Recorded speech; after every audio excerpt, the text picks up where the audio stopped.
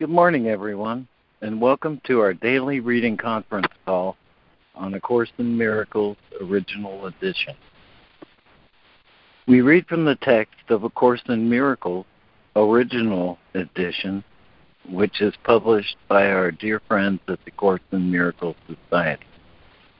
You can access an online copy of the original edition by going to jcim.net, where if you mouse over the link at top for original edition, you will see the link to read ACIM mode. On that same drop-down menu, there is a link to subscribe to an excellent daily email sent to you by the Course in Miracles Society, which contains both the workbook lesson and the text reading for the day. My name is Lemoyne Castle, and this call happens for and with you every weekday morning, Monday through Friday, from about 9:20 to about 11 a.m. Eastern Time. Today, we are continuing our reading in Chapter 31, The Simplicity of Salvation, with Section 5, Self-Concept versus Self. And at the top of the hour, we'll pause for remembrance of our lesson. And the lesson for the day is Lesson 332 in a new section we haven't visited yet on the call. The new section is 12, What is the Ego? And the lesson is 332, Fear binds the world, forgiveness sets it free. And that remembrance is led about every day by excellent Fran. Thank you, Fran.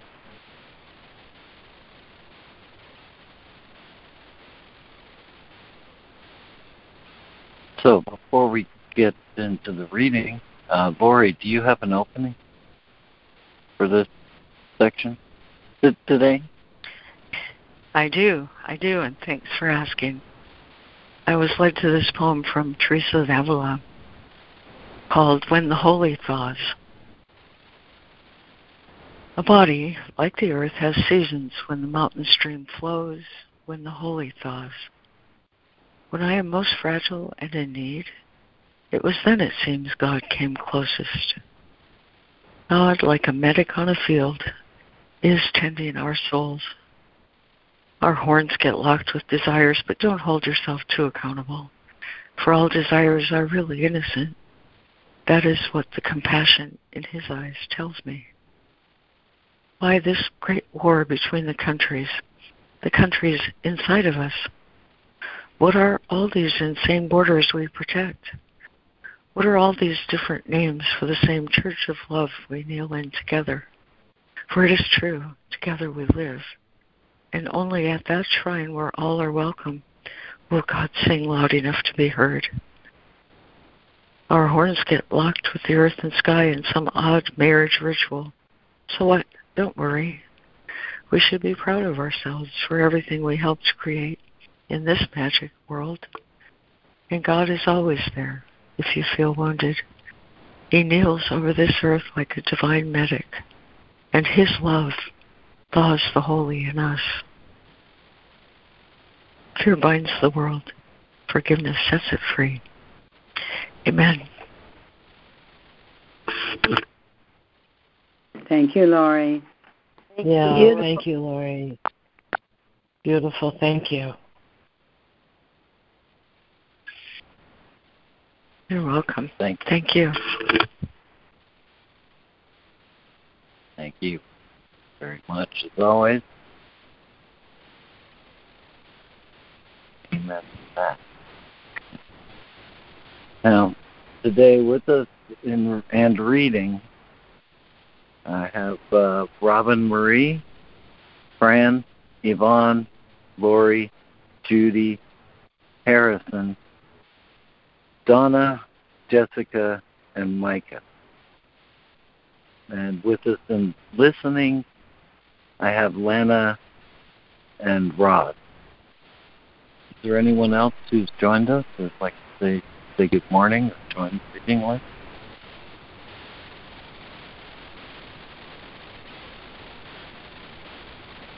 Okay, I'll get us started then. In Chapter 31, The Simplicity of Salvation, Section 5, Self-Concept versus Self.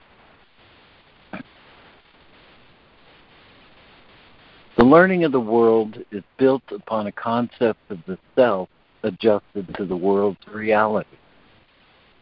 It fits it well. For this, an image is that suits a world of shadows and illusion. Here it walks at home, where what it sees is one with it. The building of a concept of the self is what the learning of the world is for. This is its purpose, that you come without a self and make one as you go along. And by the time you reach, quote, maturity, you have perfected it to meet the world on equal terms, at one with its demands. And Robin Marie?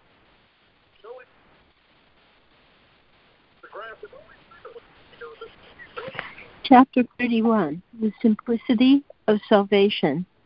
5. Self-concept versus self. 43. The learning of the world is built upon a concept of the self adjusted to the world's reality. It fits it well, for this is an image. An image is that suits a world of shadows and illusions. Here it walks at home, where what it sees is one with it. The building of a concept of the self is what the learning of the world is for. This is its purpose, that you come without a self and make one as you go along. And by the time you reach, quote, maturity, you have perfected it to meet the world on equal terms, at one with its demands. 44. A concept of the self is made by you. It bears no likeness to yourself at all. It is an idol made to take the place of your reality as Son of God. The concept of the self the world would teach is not the thing that it appears to be, for it is made to serve two purposes, but one of which the mind can recognize. The first presents the face of innocence, the aspect acted on. It is this face that smiles and charms and even seems to love. It searches for companions, and it looks at times with pity on the suffering, and sometimes offers solace. It believes that it is good within an evil world. Thank you, Robin and Marie. And Fran. 44. A concept of the self is made by you. It bears no likeness to yourself at all. It is an idol, made to take the place of your reality as Son of God. The concept of the self the world would teach is not the thing that it appears to be, for it is made to serve two purposes, but one of which the mind can recognize. The first presents the face of innocence, the aspect acted on. It is this face that smiles and charms and even seems to love. It searches for companions, and it looks at times with pity on the suffering and sometimes offers solace. It believes that it is good within an evil world. 45. This aspect can grow angry, for the world is wicked and unable to provide the love and shelter innocence deserves. And so this face is often wet with tears at the injustices the world accords to those who would be generous and good. This aspect never makes the first attack, but every day 100 little things make small assaults upon its innocence, provoking it to irritation and at last to open insult and abuse. Thank you, Fran. And Yvonne. Thank you, Lemoyne and Fran. This aspect can grow angry. This aspect can grow angry, for the world is wicked and unable to provide the love and shelter innocence deserves. And so this face is often wet with tears at the injustices the world accords to those who would be generous and good. This aspect never makes the first attack, but every day 100 little things make small assaults upon its innocence, provoking it to irritation and at last to open insult and abuse. The face of innocence, the concept of the self so proudly wears, can tolerate attack and self-defense. For is it not a well-known fact that the world deals harshly with defenseless innocence? No one who makes a picture of himself omits his face, for he has need of it. The other side he does not want to see. Yet it is here the learning of the world has set its sight, for it is here the world's, quote, reality is set up to see to it that the idol lasts. Thank you. Thank you, Yvonne. And Lori. Oh, Lemoyne, can you come back to me, please? Sure. Thank you. So, again, Judy, 46 and 7. Face of innocence, right? Correct. Thank you, Lemoyne. The face of innocence, the concept of the self so proudly wears, can tolerate attack in self-defense. For is it not a well-known fact? The world deals harshly with defenseless innocence. No one who makes a picture of himself omits this face, for he has need of it. The other side he does not want to see. Yet it is here the learning of the world has set its sights, for it is here the world's, quote, reality is set to see to it the idol laughs. Beneath the face of innocence, there is a lesson that the concept of the self was made to teach. It is a lesson in a terrible displacement and a fear so devastating that the face that smiles above it must forever look away, lest it perceive the treachery it hides. The lesson teaches this: I am the thing you made of me, and as you look on me, you stand condemned because of what I am. Unquote. On this conception of the self, the world smiles with approval, for it guarantees the pathways of the world are safely kept, and those who walk on them will not escape. Thank you, Lemoyne. Well, thank you, Judy. And Harrison. 47. Beneath the face of innocence, there is a lesson that the concept of the self was made to teach.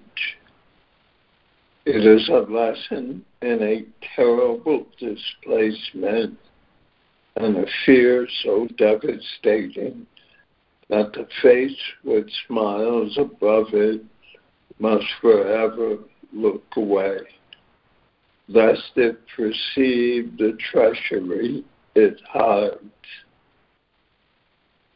The lesson teaches this, quote, I am the thing you made of me, and as you look on me, you stand condemned because of what I am, end quote. On this conception of the self, the world smiles with approval, for it guarantees the pathways of the world are safely kept, and those who walk on them will not escape. 48. Here is the central lesson that ensures your brother is condemned eternally. For what you are has now become his sin. For this is no forgiveness possible. No longer does it matter what he does, for your accusing finger points to him, unwavering and deadly in its aim. It points to you as well. But this is kept still deeper in the midst below the face of innocence. And in these shrouded vaults are all his sins and yours preserved and kept in darkness where they cannot be perceived as errors, which the light would surely show. You can be neither blamed for what you are, nor can you change the things it makes you do. And you are each the symbol of your sins to one another, silently and yet with ceaseless urgency, condemning still your brother for the hated thing you are.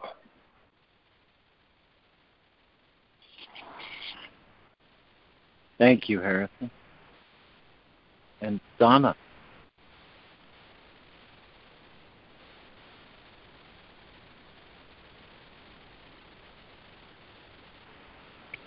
"48.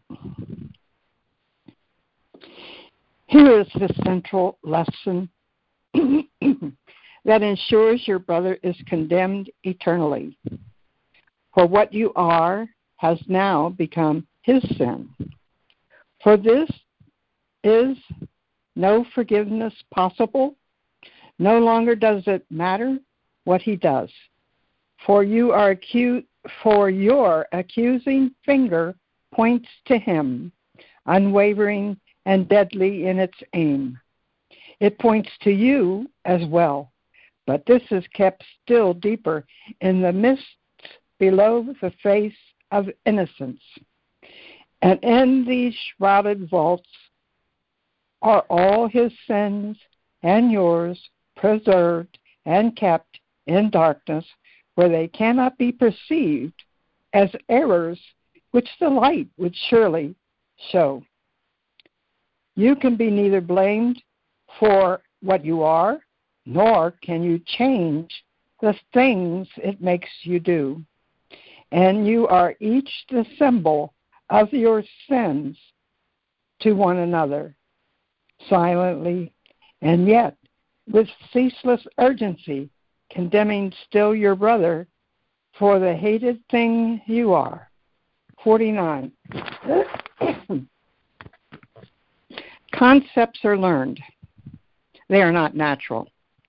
Apart from learning, they do not exist. They are not given, and they must be made.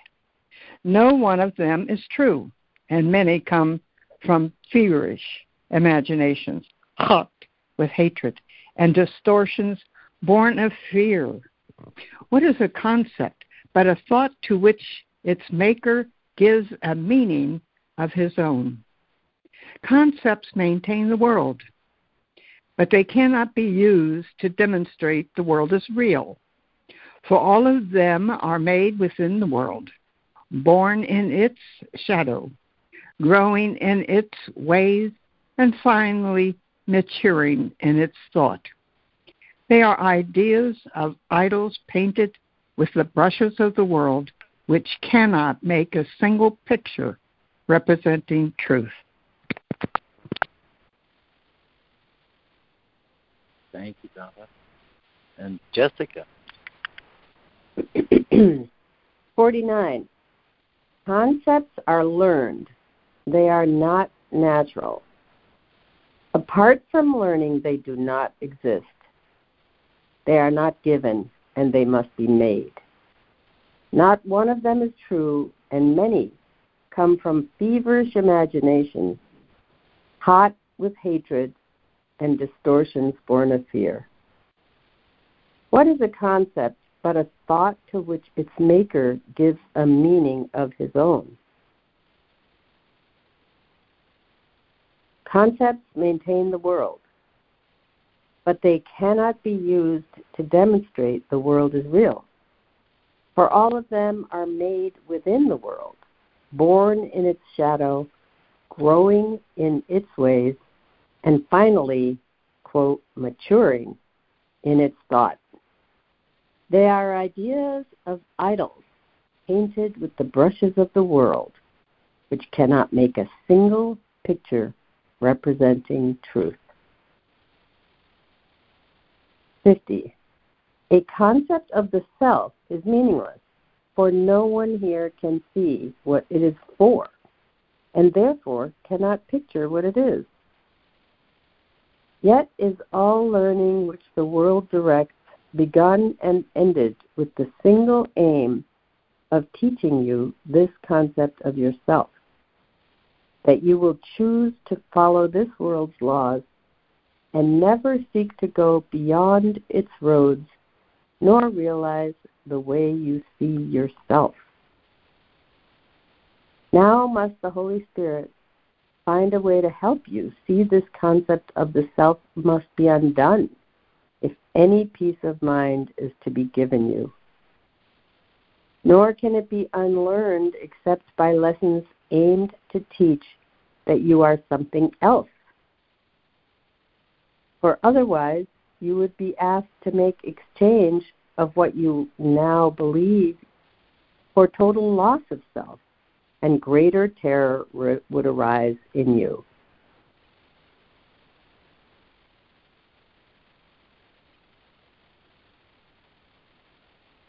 Thank you, Jessica.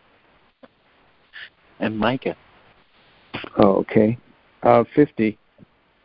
A concept of the self is meaningless, for no one here can see what it is for, and therefore cannot picture what it is.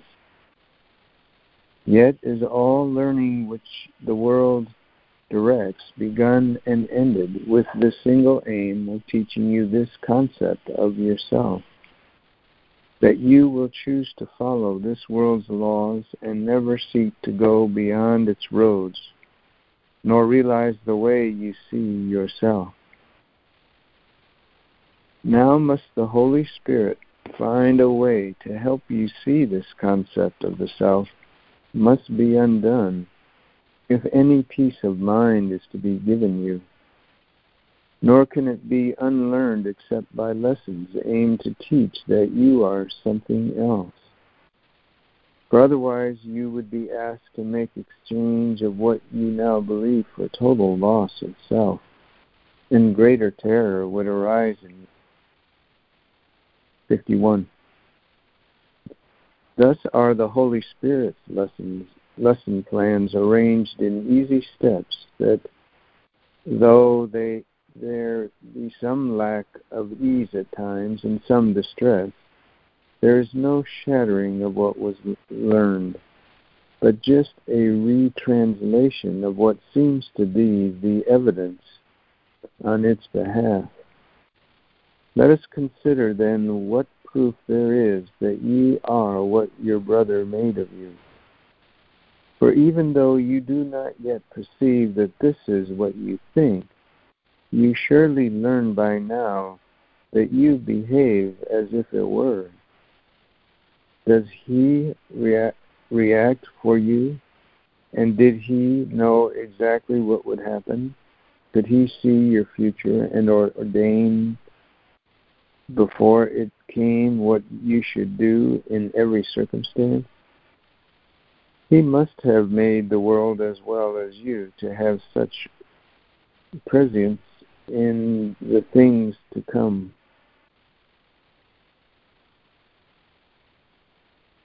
Thank you, Michael. And Lori, are you back? Can you read 51 too? You bet.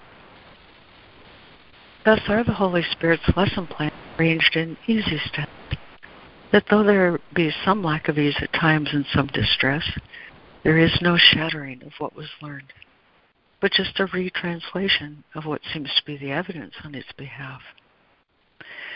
Let us consider, then, what proof there is that you are what your brother made of you. For even though you do not yet perceive that this is what you think, you surely learn by now that you behave as if it were. Does he react for you? And did he know exactly what would happen? Could he see your future and ordain before it came what you should do in every circumstance? He must have made the world as well as you to have such prescience in the things to come. In 52, that you are what your brother made of you seems most unlikely.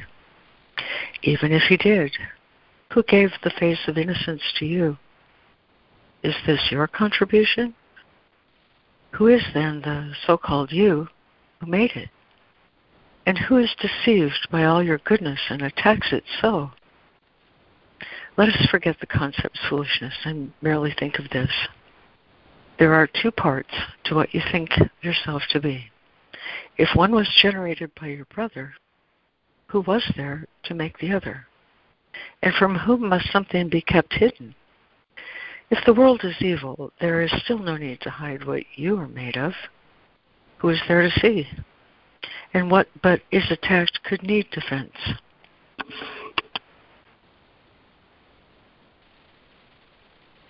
Thank you, Lord. And is there a new reader for 52 and 53? New reader, 52 and 3.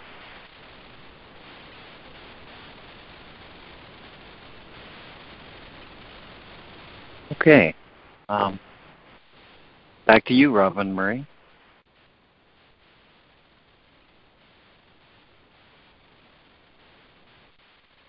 "52. That you are what your brother made of you seems most unlikely. Even if he did, who gave the face of innocence to you? Is this your contribution?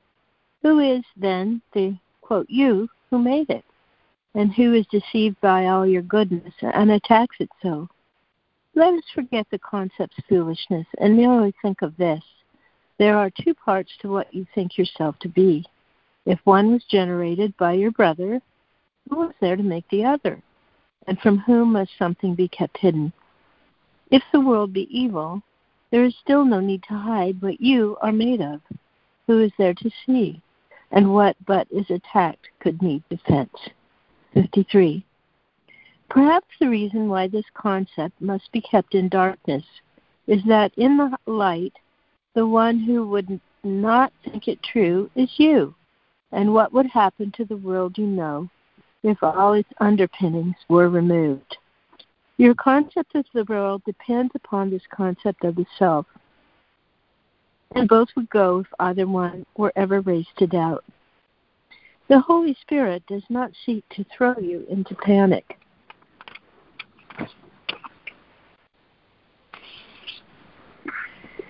So he merely asks if just a little question might be raised. Thank you, Robin Murray. And Fran. 53. Perhaps the reason why this concept must be kept in darkness is that in the light, the one who would not think it true is you. And what would happen to the world you know if all its underpinnings were removed? Your concept of the world depends upon this concept of the self, and both would go if either one were ever raised to doubt. The Holy Spirit does not seek to throw you into panic, though he merely asks if just a little question might be raised. 54. There are alternatives about the thing that you must be. You might, for instance, be the thing you chose to have your brother be. This shifts the concept of the self from what is wholly passive and at least makes way for active choice and some acknowledgement that interaction must have entered in. There is some understanding that you chose for both of you, and what he represents has meaning that was given it by you. It also shows some glimmering of sight into perception law that what you see reflects the state of the perceiver's mind. Yet who was it that did the choosing first? If you are what you chose your brother be, alternatives were there to choose among, and someone must have first decided on the one to choose and let the others go.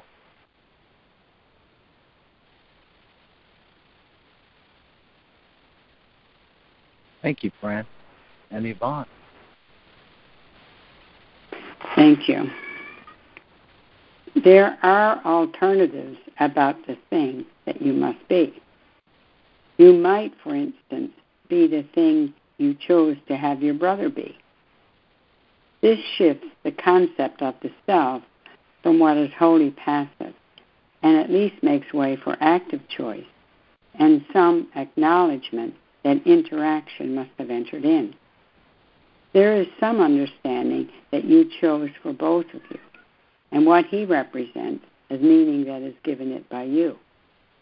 It also shows some glimmering of sight into perception's law that what you see reflects the state of the perceiver's mind. Yet who was it that did the choosing first? If you are what you chose your brother be, alternatives were there to choose among, and someone must have first decided on the one to choose and let the others go. Although this step has gained, it does not yet approach a basic question. Something must have gone before these concepts of the something must have gone before these concepts of the self, and something must have done the learning which gave rise to them. Nor can this be explained by either view. The main advantage of the shifting to the second from the first is that you somehow entered in the choice by your decision. But this gain is paid in almost equal loss, for now you stand accused of guilt for what your brother is. And you must share his guilt because you chose it for him in the image of your own. While only he was treacherous before, now you must be condemned along with him. Thank you. Thank you, Yvonne. And Judy.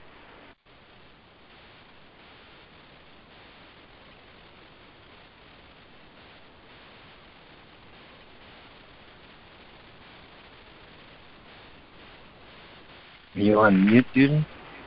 Yeah, I lost my place. Where are we? I had my eyes closed. Okay. 55. Although this step has gained, it does not yet approach the basic question. Okay, I got it. Although this step has gains, it does not yet approach a basic question. Something must have gone before these concepts of the self, and something must have done the learning which gave rise to them. Nor can this be explained by either view. The main advantage of the shifting to the second from the first is that you somehow entered in the choice by your decision. But this gain is paid in almost equal loss. For now you stand accused of guilt for what your brother is, and you must share his guilt because you chose it for him in the image of your own. While only he was treacherous before, now must you be condemned along with him.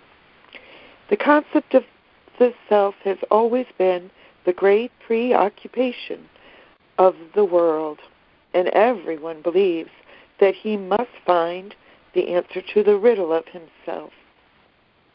Salvation can be seen as nothing more than the escape from concepts. It does not concern itself with content of the mind, but with the simple statement that it thinks. And what can think has choice, and can be shown that different thoughts have different consequences. So it can learn that everything it thinks reflects the deep confusion that it feels about how it was made and what it is. And vaguely does the concept of the self appear to answer what it does not know. I love that paragraph.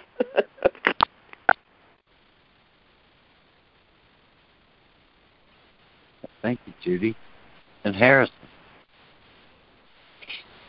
I do too. 56. The concept of the self has always been the great preoccupation of the world. And everyone believes that he must find the answer to the riddle of himself. Salvation can be seen as nothing more than the escape from concepts. It does not concern itself with content of the mind, but with the simple statement that it thinks, and what can think has choice, and can be shown that different thoughts have different consequences. So it can learn that everything it thinks reflects the deep confusion that it feels about how it was made and what it is. And vaguely does the concept of the self appear to answer what it does not know. 57.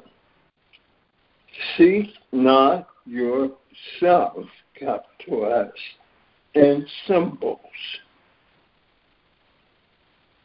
There can be no concept that can stand for what you are.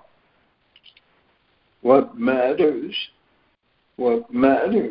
is which concept you accept while you perceive a self which interacts with evil and reacts to wicked things.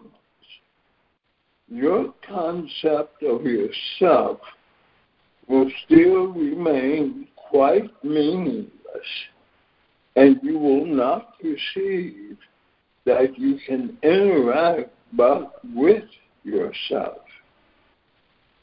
To see a guilty world is but a sign your learning has been guided by the world, and you behold it as you see yourself. The concept of the self embraces all you look upon, and nothing is outside of this perception. If you can be hurt by anything, you see a picture of your secret wishes, nothing more than this. And in your suffering of any kind, you see your own concealed desire to kill.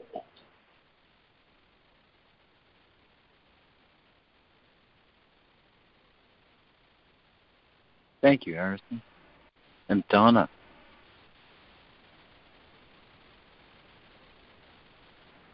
$57. Seek not yourself in symbols.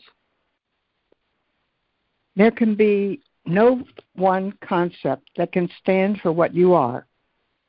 What matters it which concept you accept while you perceive a self which interacts with evil and reacts to wicked things.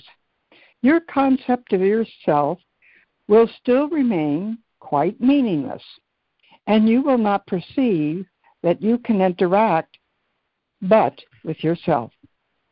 To see a guilty world is but the sign you're learning to be guided by the world, and you behold it as you see yourself.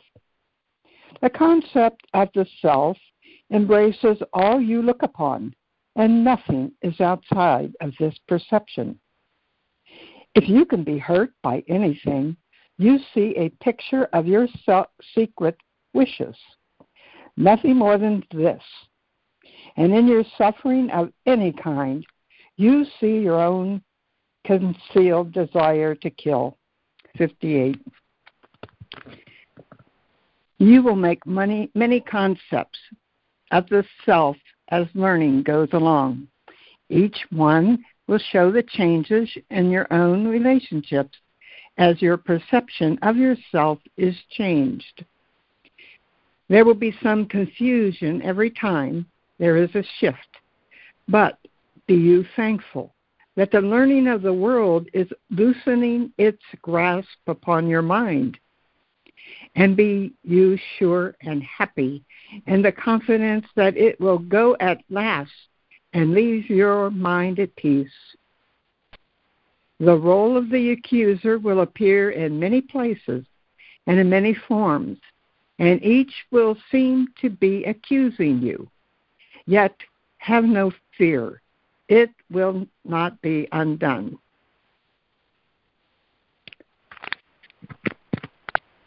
Thank you, Donna.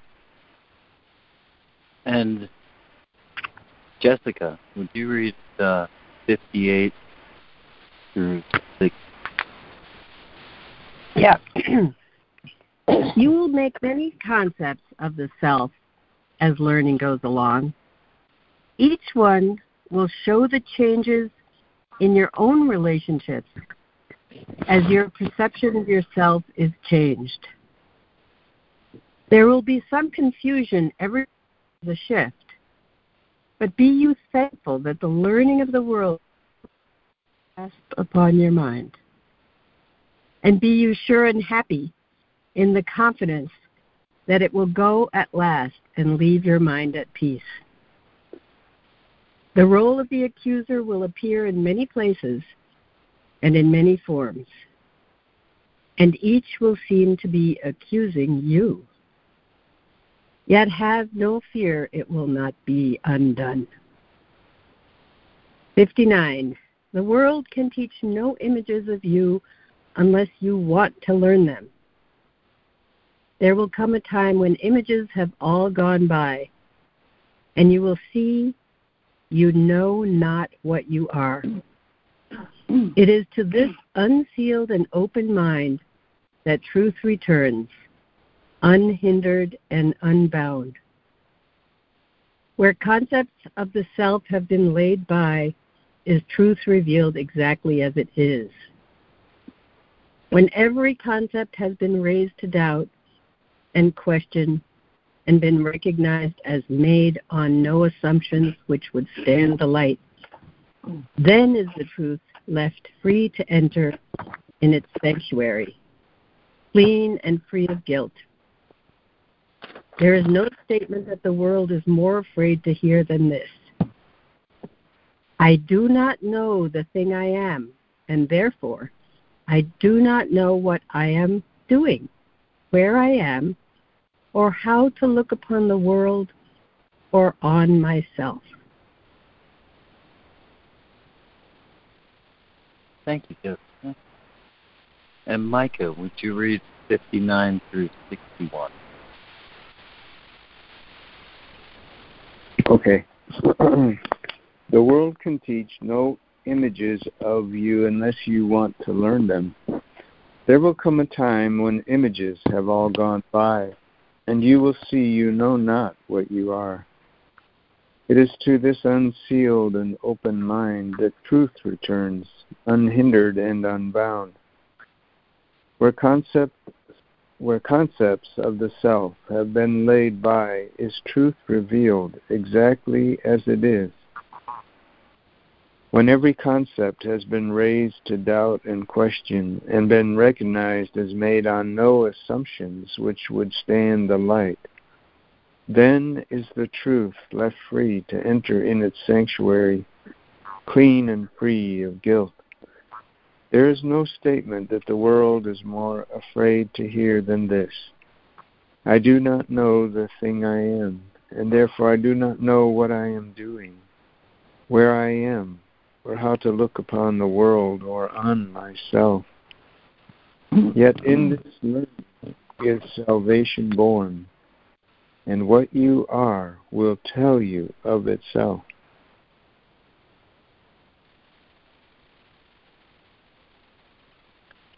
Thank you, Micah. And Lori, would you read 59 through 61? I'd love to. The world can teach no images of you unless you want to learn. There will come a time when images have all gone by. See, you know not what you are. It is to this unsealed and open mind that truth returns, unhindered and unbound. Where concepts of the self have been laid by, is truth revealed exactly as it is. When every concept has been raised to doubt and question, and been recognized as made on no assumptions which would stand the light, then is the truth left free to enter in its sanctuary, clean and free of guilt. There is no statement that the world is more afraid to hear than this. I do not know the thing I am, and therefore do not know where I am going, where I am, or how to look upon the world, or on myself. Yet in this learning is salvation born, and what you are will tell you of itself. Amen. Thank you, Lori. And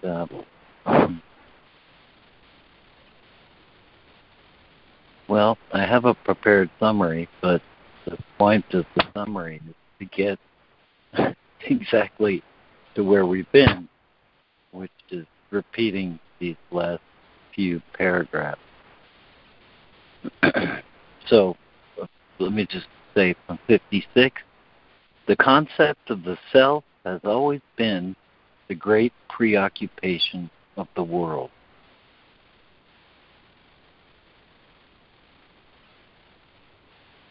I want to bring in one line from A Course of Love here that says, your search for the one true God is essentially the same as the search for your one true self.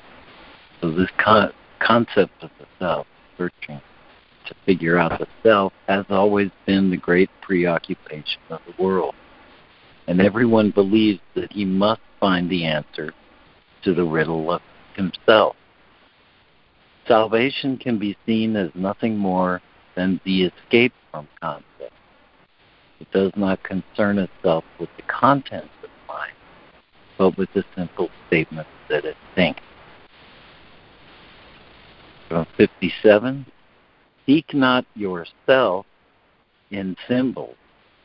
There can be no concept that can stand for what you are.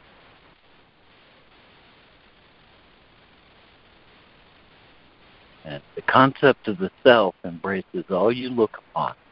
Nothing is outside of this perception.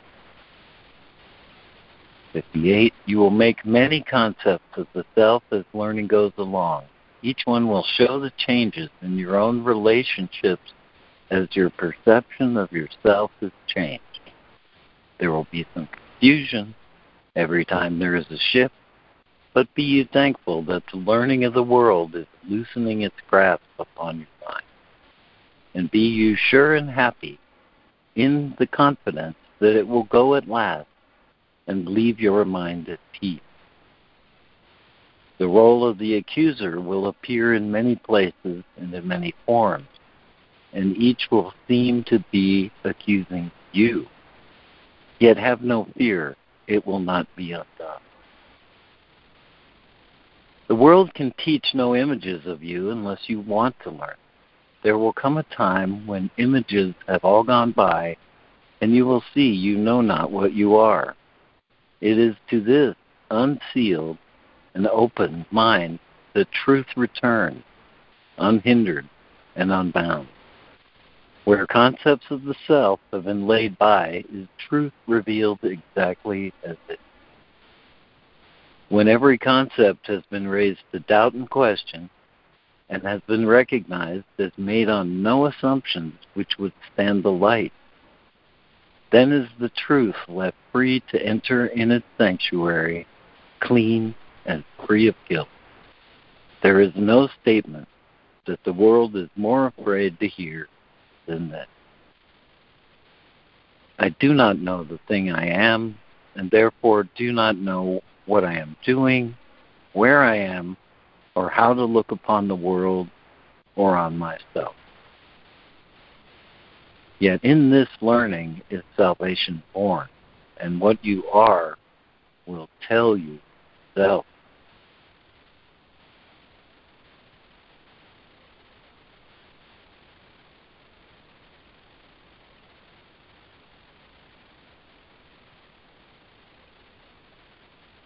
Thank you, Lemoyne.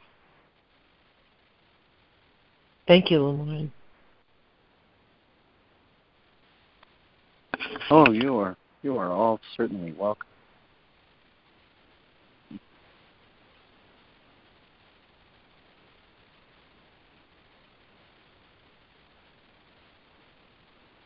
This is a strange role. Go ahead and plan and prepare, and then in the middle of it, throw the plans out. But get to the main point there at the end, which was the point of all my summaries to lead to that right, 58, 61. And so it's past the time the clock would say, but the world doesn't determine, and all that time stuff is just conception. So, Fran, let me ask: Are you ready and willing to lead us in the remembrance of the lesson now? Sure. Yeah. Thank you. Thank you. Hi, everybody. We're in the second part of the workbook. The theme that we're on, the new theme, is what is the ego? And the lesson for today is lesson 332. Fear binds the world. Forgiveness sets it free. I shall read some from What is the Ego? The ego is idolatry, the sign of limited and separated self, born in a body, doomed to suffer, and to end its life in death. The ego is the quote-unquote proof that strength is weak and love is fearful. Life is really death, and what opposes God alone is true. The ego is insane. In fear, it stands beyond the everywhere, apart from all, in separation from the infinite. In its insanity, it thinks it has become a victor over God himself. The Son of God is egoless. What can he know of madness and the death of God when he abides in him? To know reality is not to see the ego and its thoughts, its works, its acts, its laws and its beliefs, its dreams, its hopes, its plan for its salvation, and the cost belief in it entails. Yet will one lily of forgiveness change the darkness into light, the altar to illusions to the shrine of life itself, and peace will be restored forever to the holy minds which God created as his Son, his dwelling place, his joy, his love, completely his, completely one with him. We'll go over to the lesson. Lesson 332. Fear binds the world. Forgiveness sets it free. The ego makes illusions. Truth undoes its evil dreams by shining them away. Truth never makes attack. It merely is. And by its presence is the mind recalled from fantasies awaking to the real. Forgiveness bids this presence enter in and takes its rightful place within the mind. Without forgiveness is the mind in chains, believing in its own futility. Yet with forgiveness, does the light shine through the dream of darkness, offering it hope and giving it the means to realize the freedom that is its inheritance. We would not bind the world again today. Fear holds it prisoner, and yet your love has given us the means to set it free. Father, we would release it now.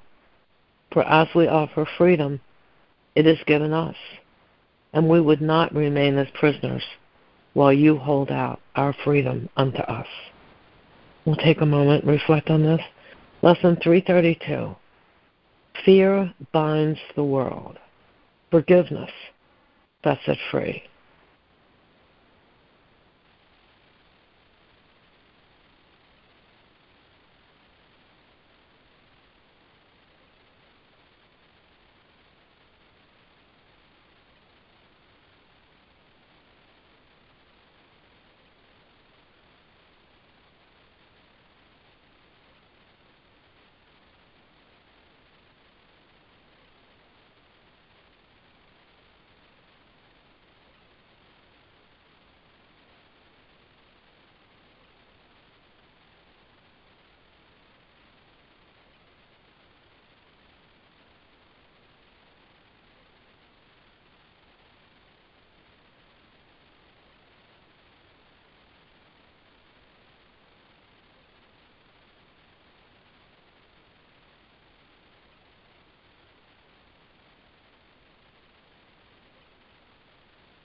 We would not bind the world again today. Fear holds us prisoner, and yet your love has given us the means to set it free. Father, we would release it now. Lesson 332. Fear binds the world. Forgiveness sets it free.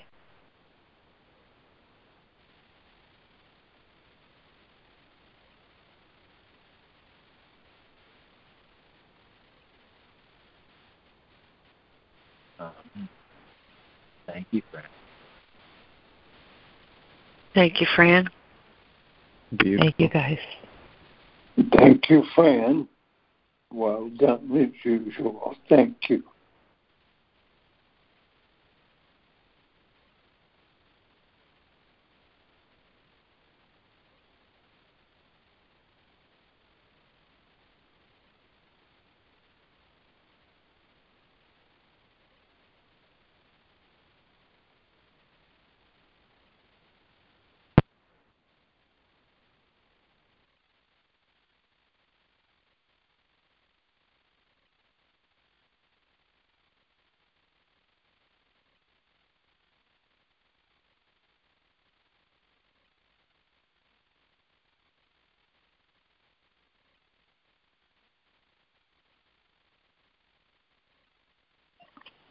Good morning. It's Harrison.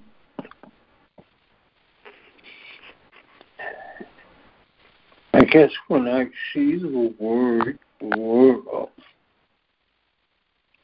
I start to have all different kinds of thoughts about what he means by world.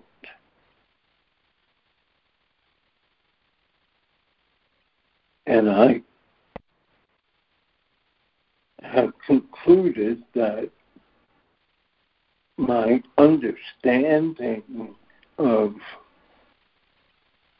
what Jesus means by world is a key to unlocking the truth of who I am.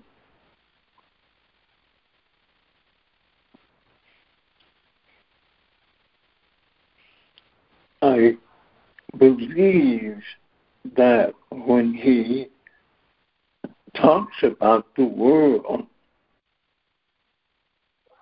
he's talking about my thoughts, because he tells me throughout the course that there is no objective world out there. that the only world that exists is in my mind. It's not something that somebody else made. It's not the biblical world from Genesis.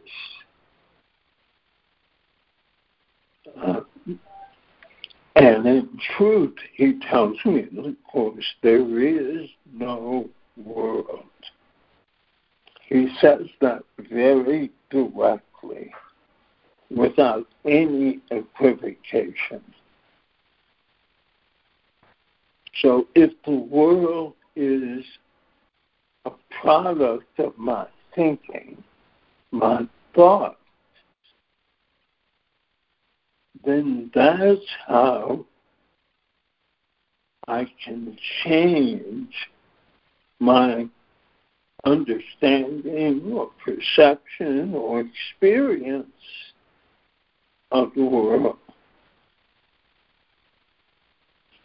If my mind chooses fear, I will look out on a fear-based world.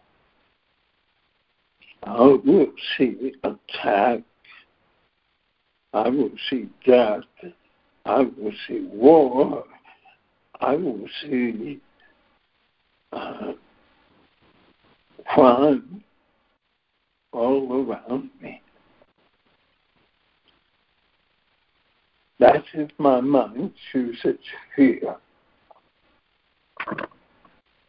And it's hard to believe that all of that comes from that one thought, that one idea.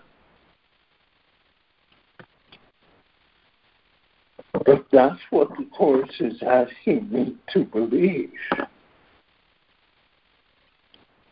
On the other hand, if my mind chooses forgiveness,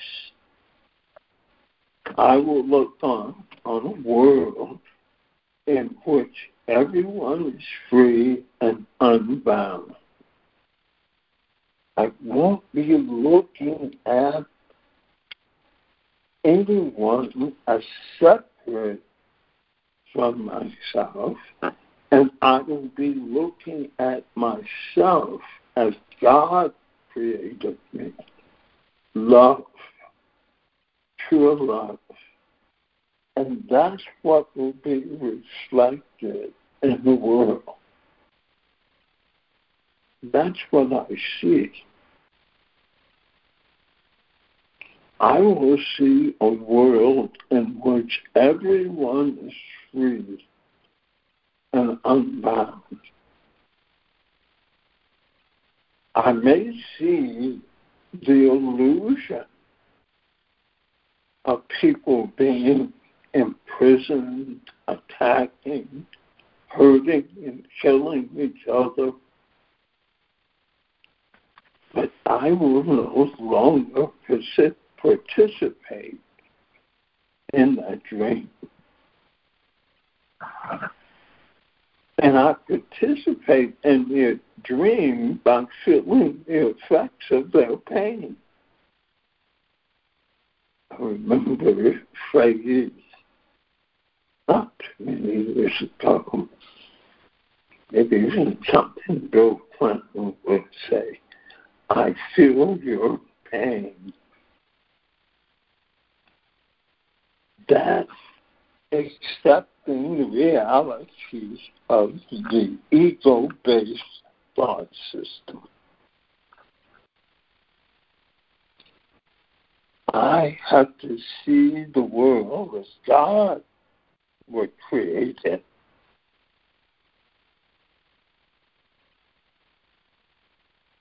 So the Course doesn't ask me to deny what goes on in the world. And I think this is important.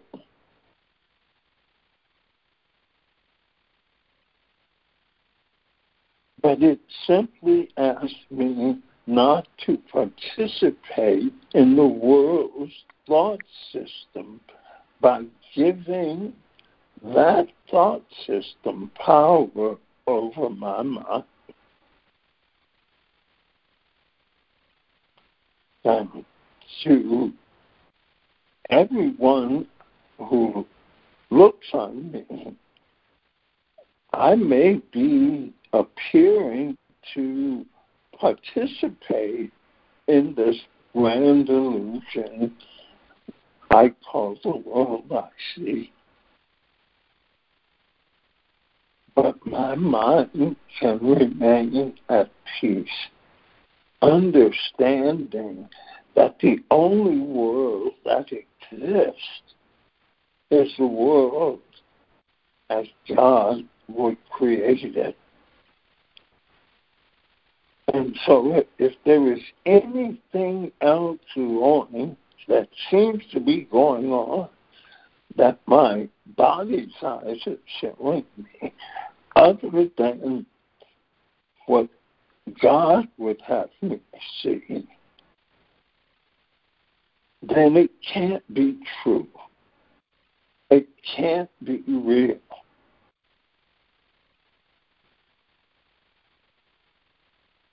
As long as my mind remains at peace, I will see peace. Because peace, as God has given it to me, will govern my behavior. Forgiveness will govern my behavior. It will not be governed by conflict or fear.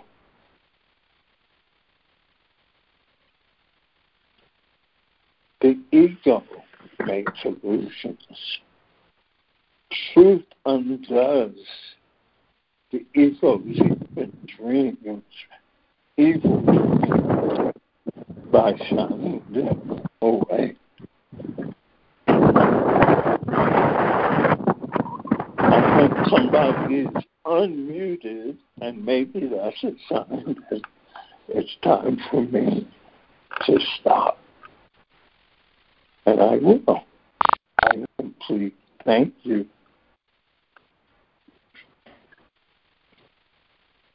Sorry, Harrison. That was me. Sorry. I saw a cloud I wanted to send to my friend who's lying in bed, and I forgot to mute. But I really love that. Thanks, Harrison. Ciao, you guys. Yeah. Yeah, No me worries. too, Harrison. That was great. Thank you so much. Very Have a elegantly simple. Mm-hmm. Thank you, Harrison. Yeah, wonderful, Harrison. Thank you so much.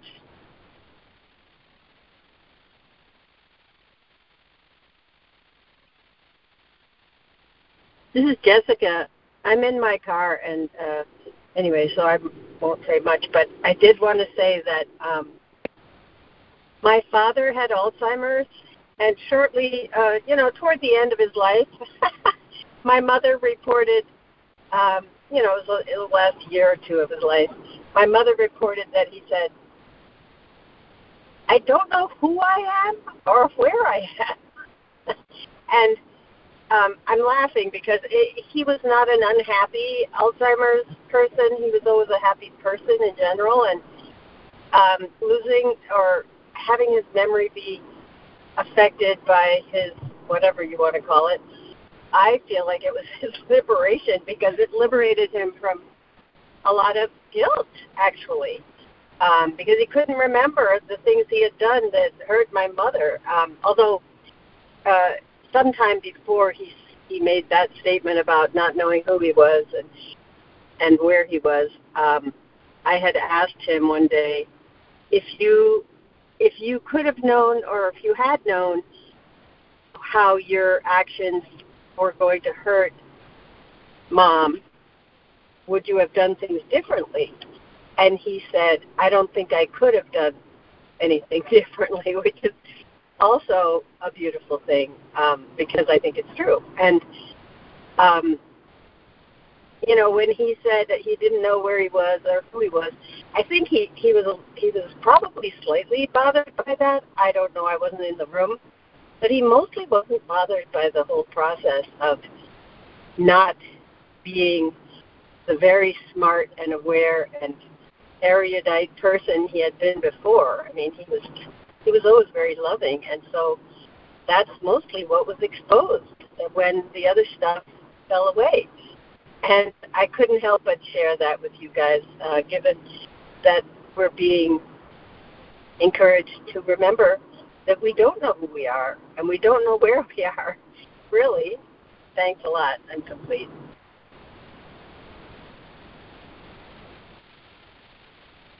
Thank you, Jessica. It's very beautiful. Thank you, Jessica. Yeah, thanks, Jessica.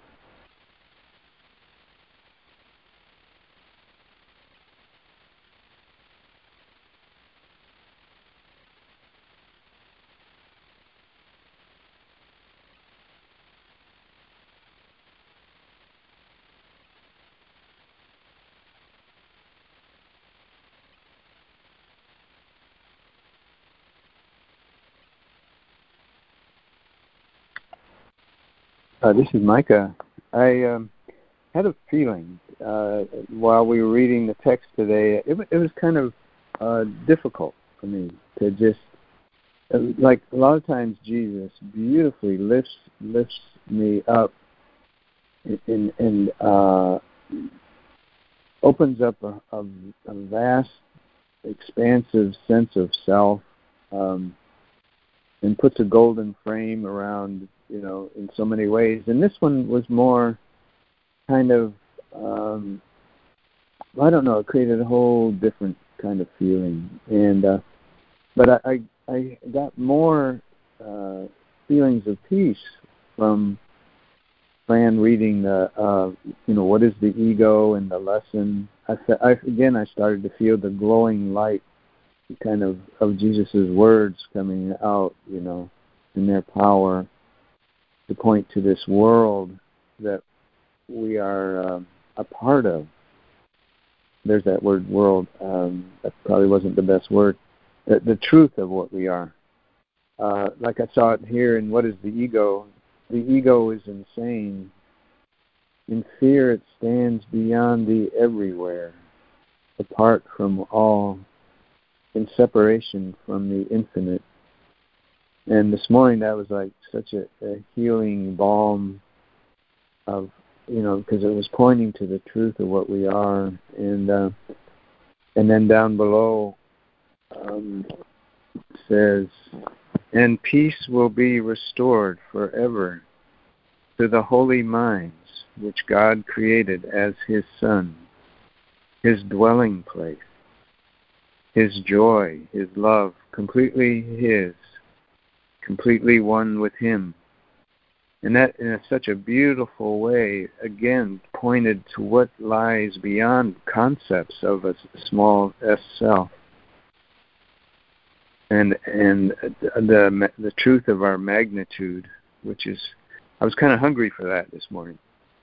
And it did it in a beautiful way, because it brought my awareness out of body identification and turned it, well, not completely, it more turned the, better way to say it, is it turned the awareness in the direction of mind. And that reality, over time has become more and more real. And it was an invitation to, again, move into the awareness of that mind. And so I wrote that one down this morning. And peace will be restored forever to the holy minds which God created as His Son, His dwelling place, His joy, His love, completely His, completely one with Him. Jesus says, we are of one mind and see this mind everywhere and in everything. And so, anyway, thank you, Fran. That was nice. I'm done. Thank you, Micah. Thank you, Micah. Thank you. This is Donna. Go ahead, Donna. Thank you. I continue to be grateful for this class. In paragraph 59, the first sentence, the word want popped out. The world can teach no images of you unless you want to learn them. And it reminded me of two principles of metapsychiatry. Number 7 says, nothing comes into experience uninvited. And 8 says, problems are lessons designed for our edification. And it's so extraordinary that we get upset about our problems. And I was thinking, how we will say, I never dreamed this would happen to me. Or we would say, I never dreamed I would do this. And yet we actually did. And then we're surprised that we did it. It's like we're the boogeyman under the bed and also the one that the boogeyman scares. Then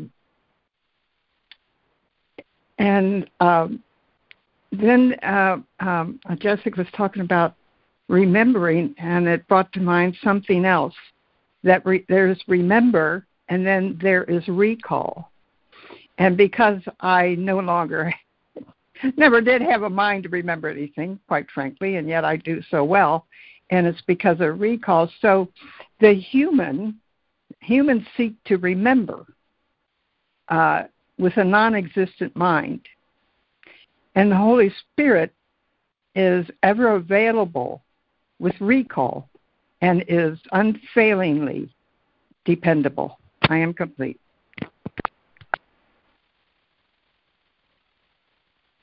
Thank you, Donna.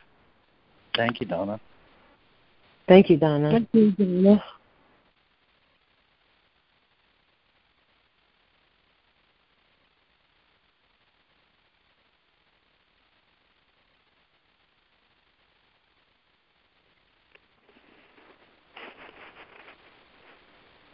Hi, this is Ida. I like what you said, Donna, about we seek to remember with a non-existent mind. Well, scientists are proving right now that, we don't actually remember through our brains. It's like they're calling it something like what they talk about the cloud in computing, that there's like a cloud of consciousness. And then when we want to remember something, we pull that information out of the cloud. Thank you. I'm complete. Well, thanks, Ida. Thank you.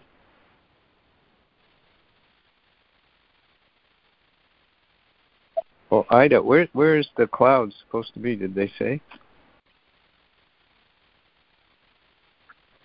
No, they didn't give it a space, particular space. It's just around.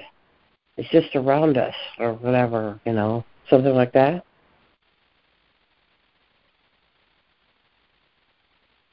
Cool. Complete.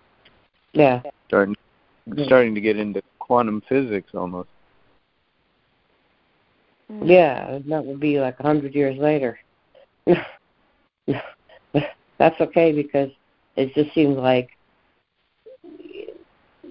you said, it's science is getting closer and closer to the truth. Just spirituality and everything. But we don't necessarily need science. We do in a way, but ultimately we just need the truth. And we just need the spirituality, and we can get along with just that just fine, because it's all there. It's every miracle we need, everything we need is within God in the moment now, right? When we're in the now, N-O-W, we have already won. W-O-N. Thank you. I love it when you play with words. Thanks, Ida. Oh, that's great. This is Donna. And Dr. Horace says it so much more beautifully, but he says that eventually science will come to prove the existence of God. I think that's cool. I am complete. Oh, boy. Yeah. That's great, Donna. Thanks, Donna. Oh, I like that. Thank you.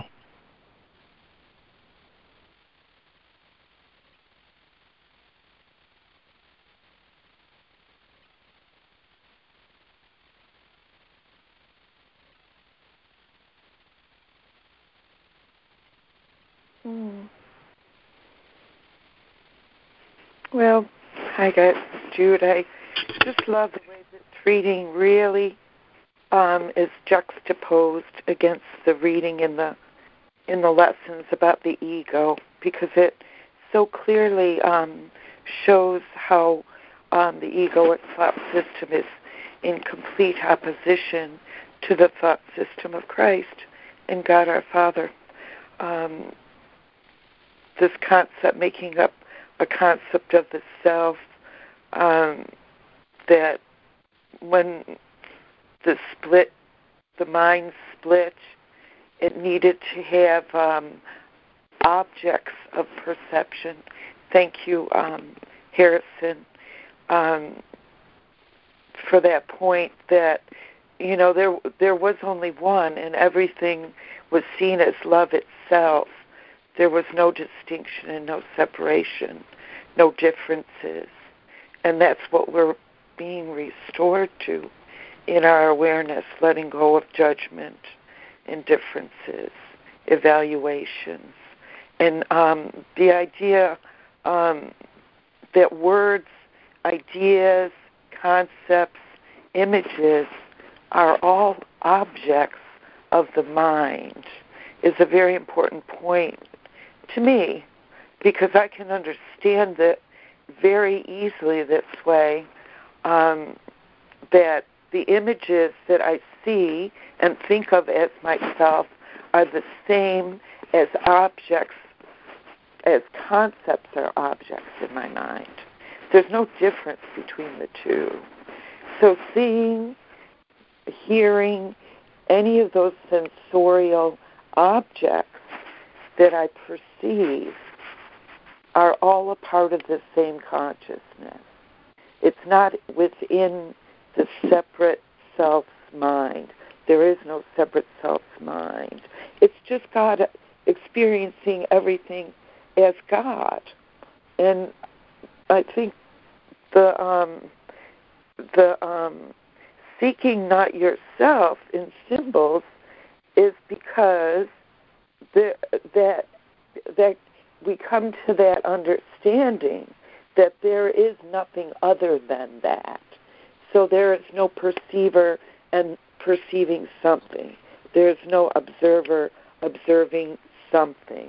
There is no separate me and a separate you.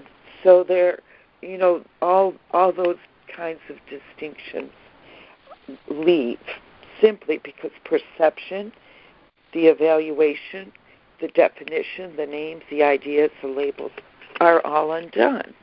And it's not that we need forget them, we can still have them, but the maturing, and I like the word maturing in this, and the roles that we grow up into and through a lifetime, with the combination of what Jessica said. I worked with the elderly for years. I love working with old people. And dementia really relieves them of the bondage of themselves. And how this is what the exercise today speaks of, the freedom from the bondage of the egoic thoughts. Whatever thoughts, good ones, bad ones, I heard Eckhart Tolle say there's a black hole in every galaxy, and we're just a galaxy of thoughts and memories and experiences that we claim as our own, when in fact we're in a totality of a universe, and we're all swirling around each other. There is no separation between any of us. We're all, and that one line that, what does it say? Where we can't be blamed for anything. Where is that? You can neither be blamed for what you are, nor can you change the things it makes you do.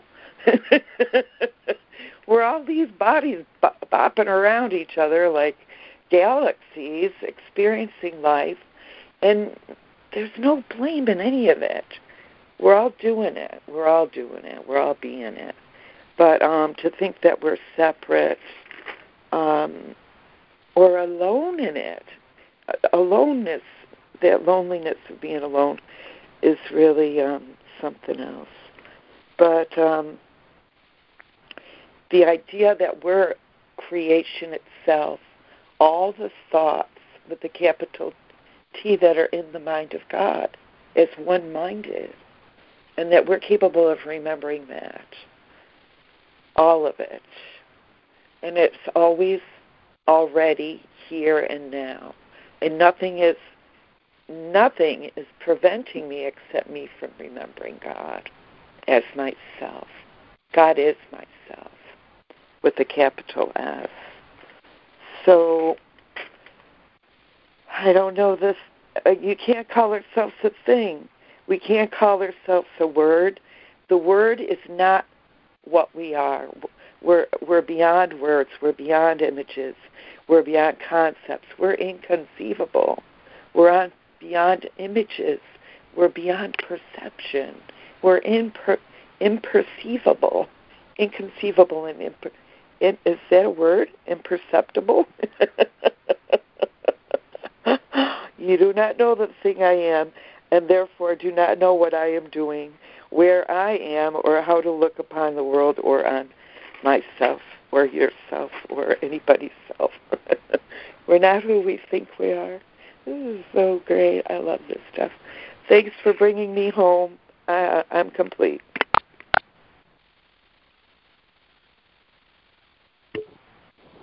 Thank you, Judy. Thanks, Judy. Thanks, Judy. Thank you, Judy.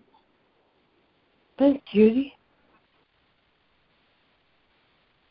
And thank you so much for reading 60.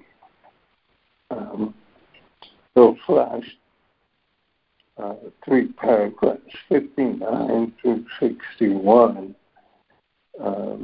is worth rethinking, rereading, because it's a deliberation. The last thing we want to be told is that we don't know what we are, that we don't know what we're doing, where we are, or how to look upon the world or on ourselves. That's like being born again. I'm complete. Thank you, Harrison. Thank you, Harrison.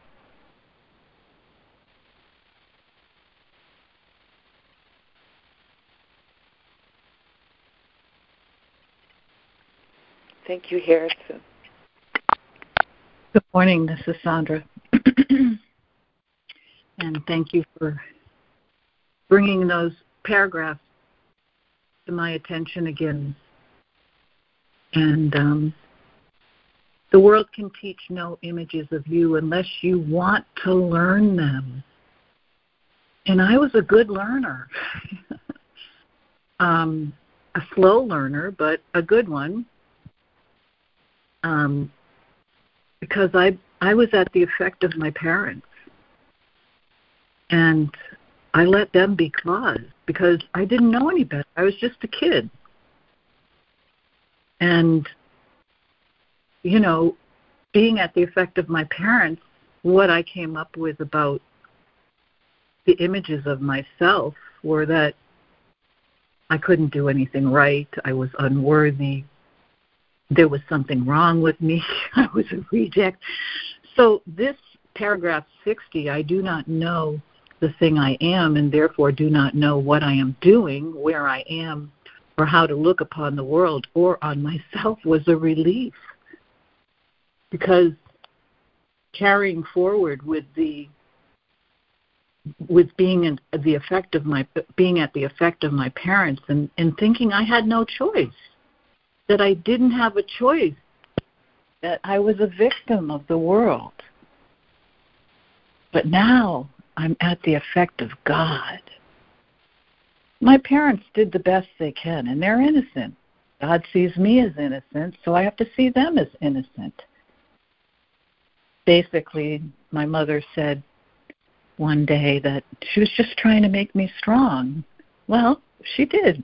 She achieved that.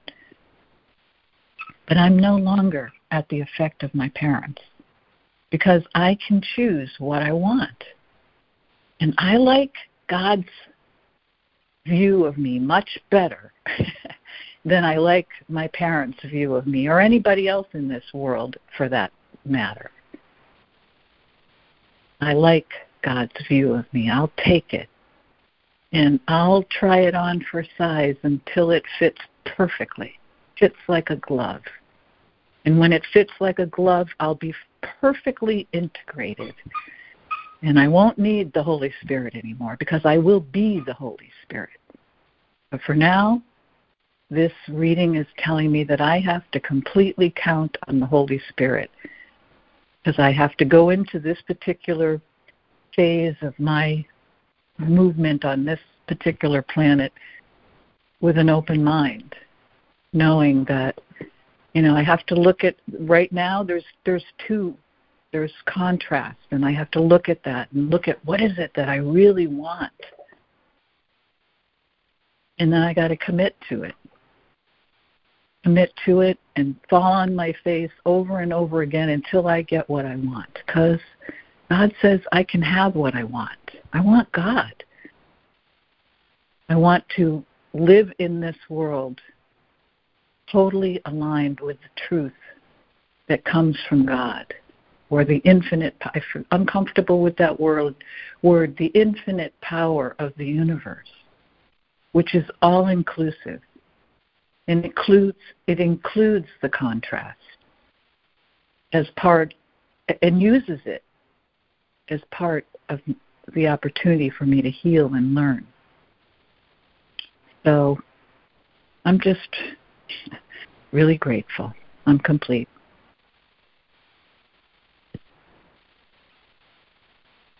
Thank you, Sandra. Wow, Sandra, that was so wonderful. Beautiful words put together so beautifully. Thank you. Mm-hmm. Yeah.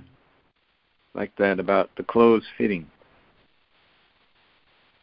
Mm-hmm.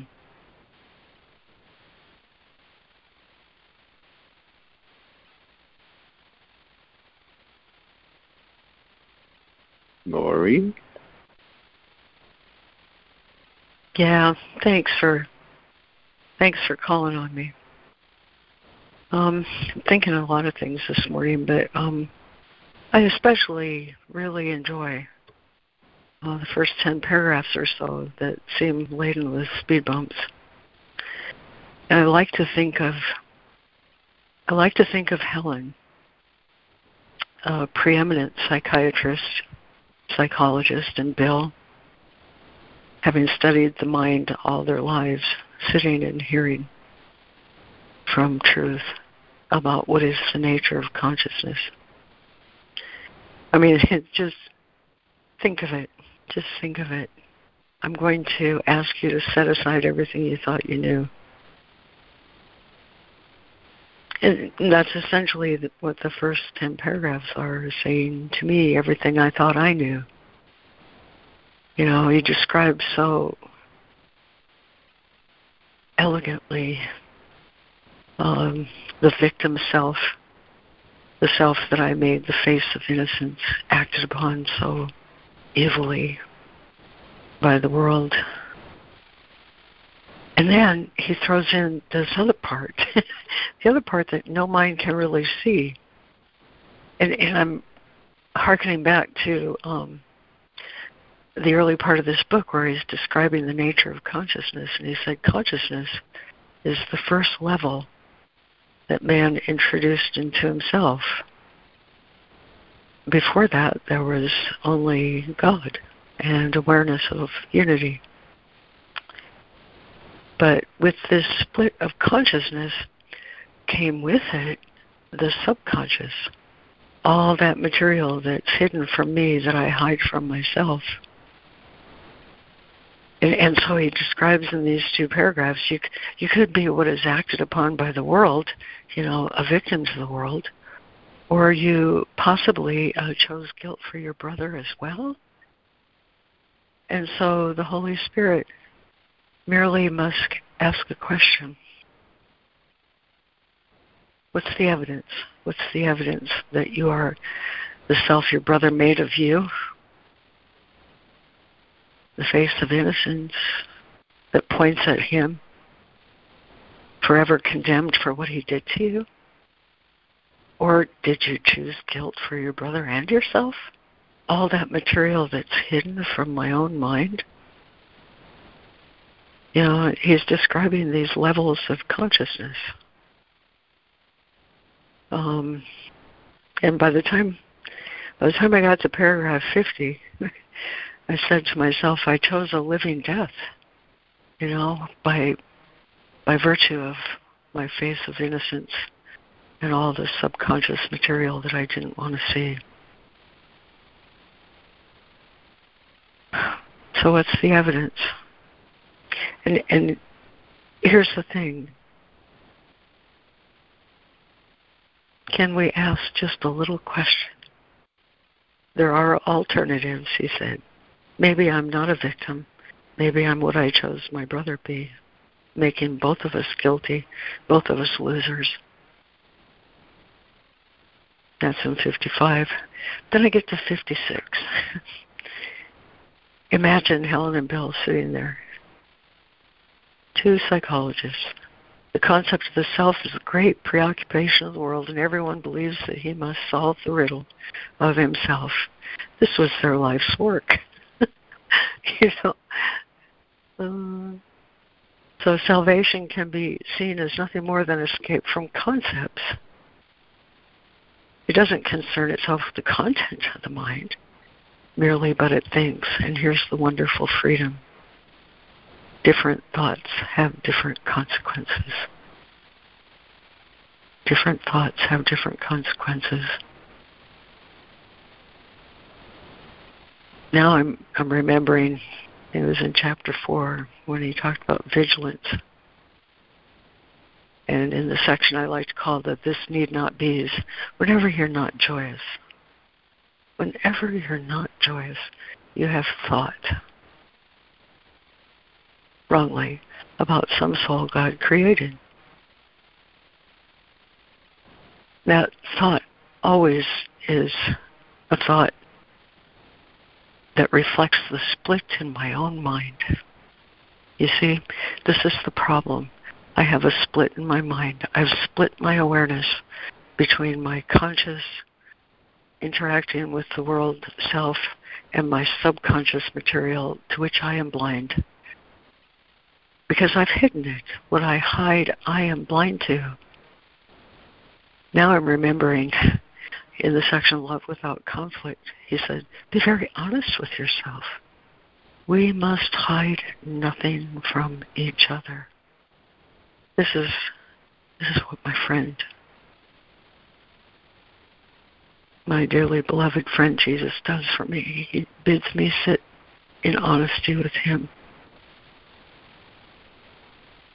and hide nothing from myself. Well, what about that time and he'll tell me.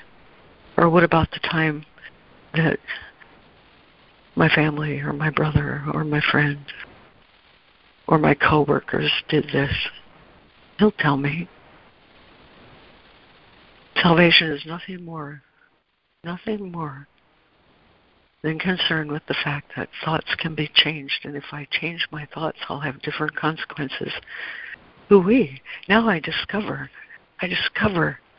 that The face of innocence that wept so bitterly for all the injuries was a consequence of an emotion that rose out of thought. Everything arises out of thought. Everything arises out of thought. And if I change my mind to think with God, he says, whenever you are not joyous, you thought wrongly about some soul God created. That soul's always me, because I can interact with but myself. All of us together make up the sonship. Never forget the sonship is your soul, he says. All of us together hold each other in the mind of God, in the unity in which we were created. Never, ever, ever, ever anything except the love of God. The name of God is my inheritance, he says. Now there's a thought that has different consequences. Miracles and fear both come from thoughts. How about that? If I'm having fearful thoughts, what have I thought that God would not have thought? What have I failed to think that God would have thought? Change your mind to think with God. Change your mind to think with God, and everything will change accordingly. My first and primary and only need is to accept atonement for myself. The glory of the atonement is that it removes the need for me to defend myself against anything. It restores innocence. And if I can accept that I'm innocent and can forgive myself, I have allowed my level split to be healed. My subconscious thoughts are no longer hidden from my awareness. I'm no longer blind to myself. And if I'm not blind to myself, I'm open to the awareness that everything is included in me. And I know this to be true.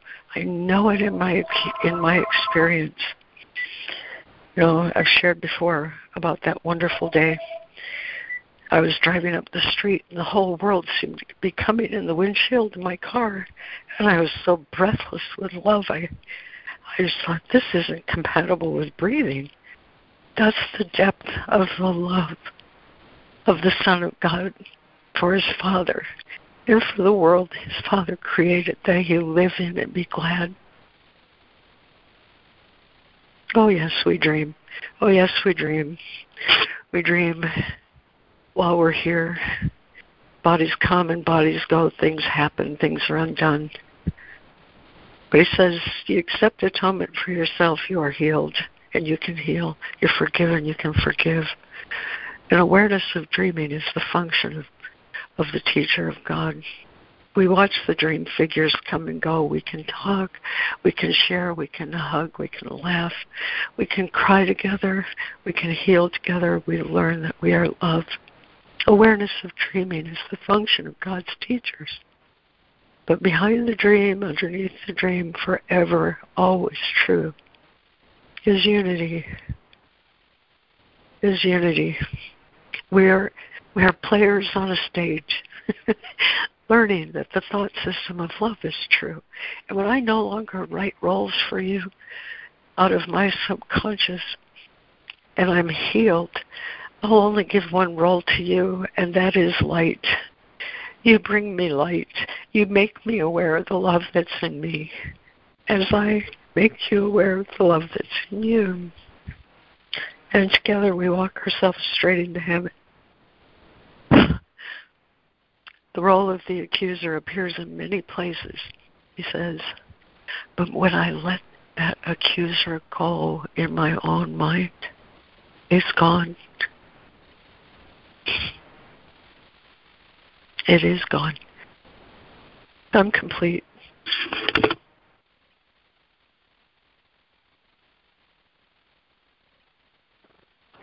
Thank you so much, Lori. Thank you. Thank you so much. Beautiful, Really. Lori. Thank you. Thank you, Lori. Thank you. What praise. That was excellent, Lori. Thank you so much.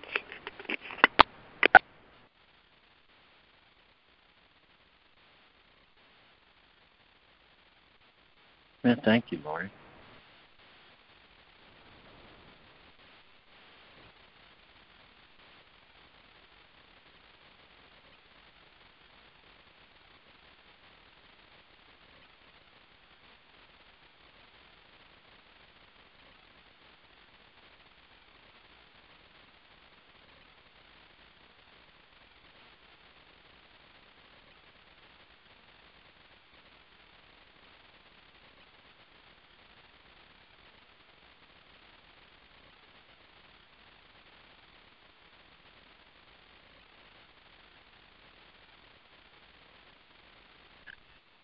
Well, as to Lemoyne, I had some thoughts I wanted to bring forth, most of which can wait till after recording the after call.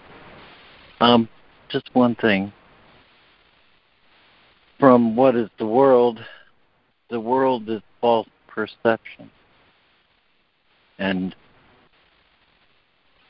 I think, from the initial error that we perceive ourselves to be a separate self alone, well, then there must be a world outside us.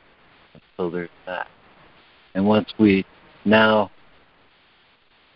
is like a ground for conflict to arise.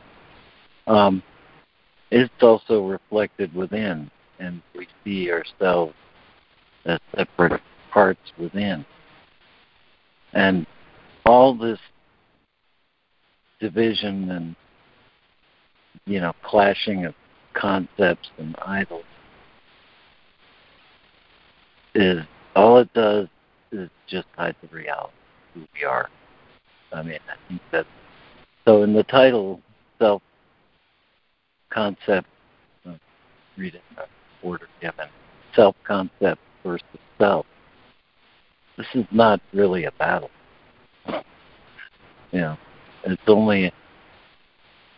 It's only a battle in the world of illusion. The self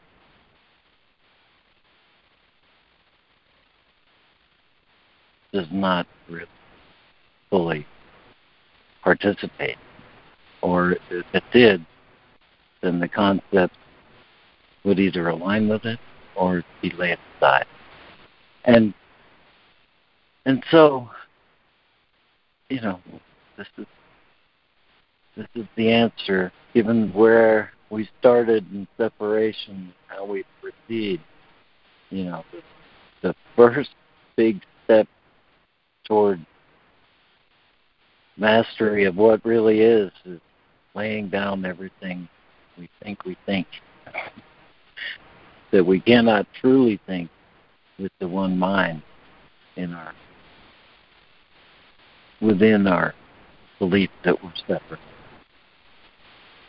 So,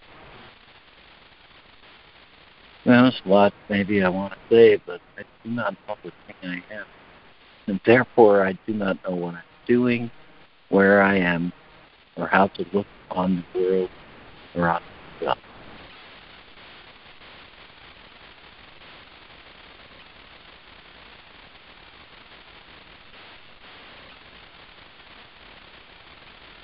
And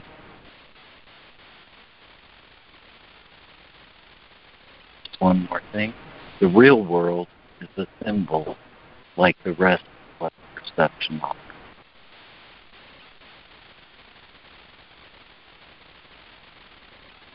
I think the difference here is that it rests on no assumption that cannot withstand the light of the Holy Spirit vision. And, perception can be corrected. Anyway, I'm complete. Do you have a closing you would like to offer, Lori? I'm really grateful you asked today, Lemoyne. It's from the test of truth, given that our lesson today reminds us about truth. Truth undoes its evil dreams by shining them away, never by attack. So the test of truth, only those who see they cannot know, unless the effects of understanding are with them, can really learn it all. And for this, It must be peace they want and nothing else. Whenever you think you know, peace will depart from you because you have abandoned the capital teacher of peace. Whenever you fully realize that you know not, peace will return, for you have invited him to do so by abandoning the ego on behalf of him. Call not upon the ego for anything. It is only this you need do. The Holy Spirit will of himself fill every mind that so makes room for him. The power of God is yours as surely as it is his. Thank you, Sandra, for my Holy Spirit. You think you know him not only because alone it is impossible to know him. Yet see the mighty works that he will do through you, and you must be convinced that you did them through him. It is impossible to deny the capital source of effects, so powerful they could not be of you. Leave room for him, and you will find yourself so filled with power that nothing will prevail against your peace. And this will be the test by which you recognize that you have understood. Amen. Thank you, Lori. Thank you, Lemoyne. Thanks, guys. Thank you, everyone. Another gorgeous call.